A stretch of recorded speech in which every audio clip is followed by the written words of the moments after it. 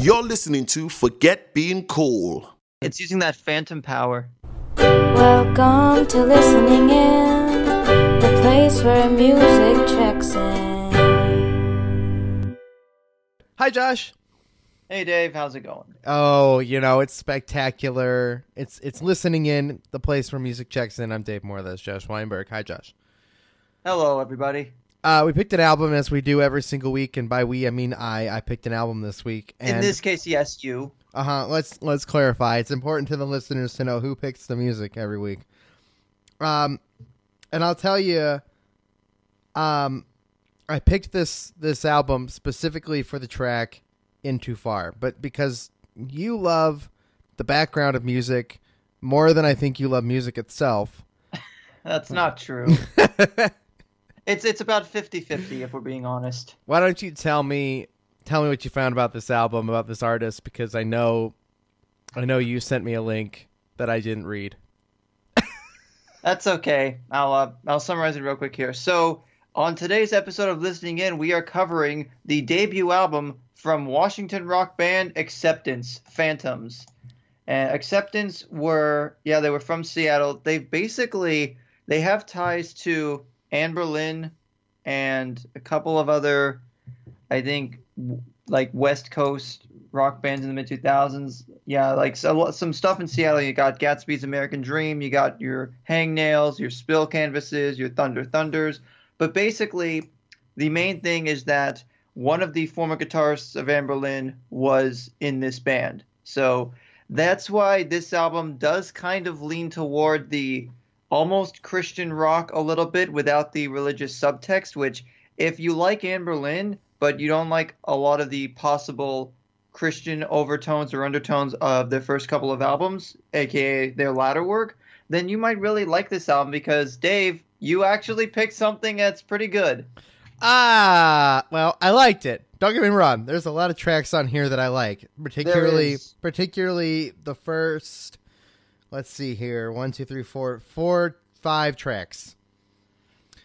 So in terms of what I got to get a little bit more into the background because this album, there's a little bit of some controversy surrounding it. And there's a lot of ultimately this album's success and ultimately the band's success really took a hit because of mismanagement from the label and also some not so nice things that Columbia did to their music around 2005. So first off, this album initially leaked about 9 months before it was supposed to come out. So instead of people hearing it in April 2005, people probably heard it online in July of 2004. So there was already that strike going against them. Now here's my question.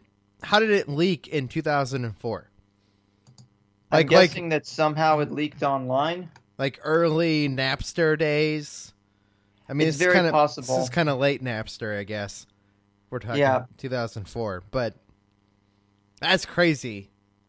I mean, that's crazy because of the time. Like, stuff leaks all the time now. This is just a standard practice of creating any kind of media. Well, yeah, especially now with the digital age, streaming. You got your Apple Music and Spotify and Bandcamp and all that. Right. It's way easier to get a hold of stuff and for artists to easily self-release their own things and be able to have a much more stable platform without having to go through any of the major label stuff. But it gets worse. Okay. Because in 2005, Sony BMG was found to have put spyware on a lot of their releases from that year, including this album. Oh, weird. As a result, it was pulled from circulation and never properly re-released, although on the metadata on streaming services lists it as Sony BMG. But basically, when you put the CD into a computer, they would actually install one of 2 pieces of software that had some DRM on it, and it would modify your operating system so you wouldn't be able to copy it. And of course, this was the mid-2000s when a lot of record labels were trying to combat CD piracy and people burning CDs and ripping stuff. I want to hunt this down now. Now it has some weird secret value. It's almost rare that it only got released once. The funny thing is, there was, I think, a vinyl release of this a couple years ago, and it sold out pretty fast. Like, this thing has actually gotten a bit of a cult following, and the fact that as of 2017, it's actually sold, at least in the United States, over 100,000 copies. So that's not bad for some, pop rock, quasi pop punk album from the mid-aughts.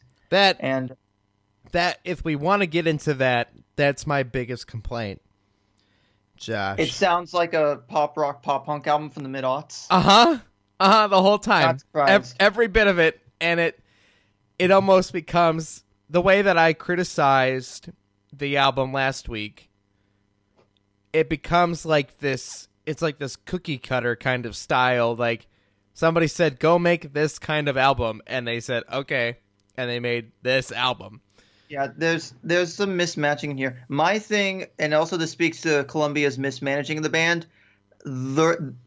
Columbia Records, of course, the record label the band was on at the time, they wanted the band to have Different as their first single, which is the main ballad on this album. Now, you listen to Different, and you listen to what was the second single, the opener Take Cover, somebody screwed up.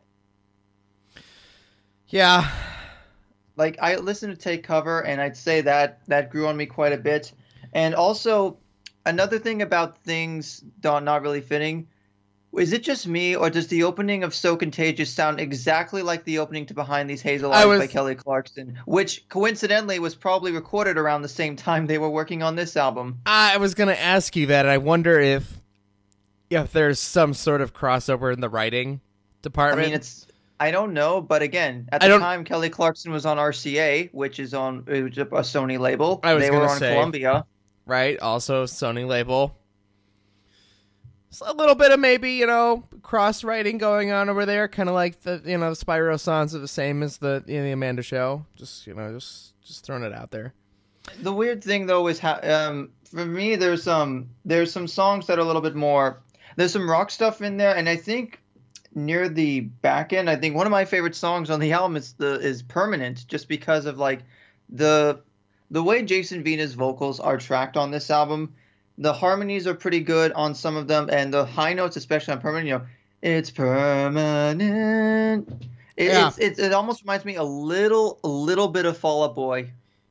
Just a little bit. I agree with you, but when we get to tracks like In the Cold and these end of the back, they start to feel like, I don't know, super generic, not as catchy. Like, the openers here, I like Different. Don't get me wrong. I think Different's a good track. It's okay. It's not but great. I think compared to like Take Cover and In Too Far and The Letter, I actually found myself really enjoying that one. I love In Too Far. That's the reason I picked this album. In Too Far has been in my library probably since 2005. Like, for real. And it's always been one of these songs that you go, man, I've never listened to any of their other music. I need to listen to this. So I was going through my Spotify going, what album do I want to make Josh listen to? And I think the sign of the missed potential on here, though, is that the instrumental track, Ad Astra per Aspera, is actually really good because it's got the traveling drums going. It's a little bit more, there's a little bit more tension. But then it goes right into This Conversation Is Over, and I'm seeing a lot of songs about like, oh, I'm breaking up with you. Oh, I think I'm falling in love with you. It's like, I agree with the genericism on the back end. Yeah, it's just a little bit like... And Breathless. I kind of like Breathless a little bit. I don't. And see, it's where they kind of lose me. They definitely lose me after Different, too. Like, basically, any track after that, although I would agree with you for Permanent. I would completely agree with you about Permanent. Those rest of those tracks on the album start to just go, nah, it's okay. It's okay. It's another kind of samey rock pop album. With Permanent and another song sounding like a different song, the opening reminded me a lot of Nice Guys Finish Last by Green Day. Had that same... I mean, the drums were doing something a little different before it sort of kicked in, but it sounds similar. I think the closer, Glory Us, I'm just kind of like, I could do without that one. That feels like the most religious of the songs on here. It's definitely religious. I get there and I go, yep, I'm glad I'm done listening to this for the fourth time. That's okay. I think the album is mixed beautifully. Beautiful. It's mixed pretty well. I mean, Aaron Sprinkle does a good job. He's worked with a bunch of acts in this, I guess, lane, I would say. I mean, he also does some piano on the album, which is pretty notable on Take Cover itself. So, yeah, I love Take Cover. And I would also say these are the kind of songs, just to lean back into our previous show that we used to do together, Josh. These are the songs that rock hard and Rock Band. I know none of these are. Which, it's funny you bring that up because the singer of this band actually did vocals on a Rock Band Network song by a band called Ivory Line, The Healing. And I didn't find that out. I found that out, and I remember, oh, okay, this guy sings in this band called Acceptance, who the guitarist is in Anne Boleyn. And then as soon as you brought that, I'm like, oh, it all makes sense now. Everything's connected. Yeah, and I know that none of these tracks are available there to play, but these are those kind of songs that you like want to like jam to with your friends. Anyway, Yeah, Josh, I'm thrilled I picked something you really liked. I mean, I would say that overall, Phantoms is a little bit. It's not super long, mind you, but I feel like the back end it gets a little generic. But I'd say it's slightly above average. It's like there's some good stuff here, but there needs to be a little bit more refined here for it to be in the great territory. But I certainly liked it more than Spectre at the Feast. They need to go in and maybe just find a little bit more catch somewhere in a couple of the tracks. But my recommendation for the listeners is to go give this album a listen and pick and choose the songs you like. Because I think off note, they did put out a new album in 2017. So if you're curious to see where Acceptance is at now, check it out. It's called Colliding by Design. Right, and we don't usually pick new things, not always. I have not given that a listen. I probably will this week, regardless of what we pick, just out of curiosity for myself. That's but perfectly fine. And we'll talk about it in 10 years from now on Listening In. That's a thing that'll probably happen. I'm Dave Moore. That's Josh Weinberg. You guys have checked in with us here at Listening In. Of course, as always, you guys go give this album a listen. It's in our playlist where the links are in the description. Leave your comments down below what you guys thought of it. You pick your favorite tracks. Tell us what you guys think we should listen to. All those things down below. And we'll see you guys next week. Hope you'll check in with us at Listening In. Remember, nothing is permanent. For more great discussions, hit that subscribe button or visit forgetbeingcool.com.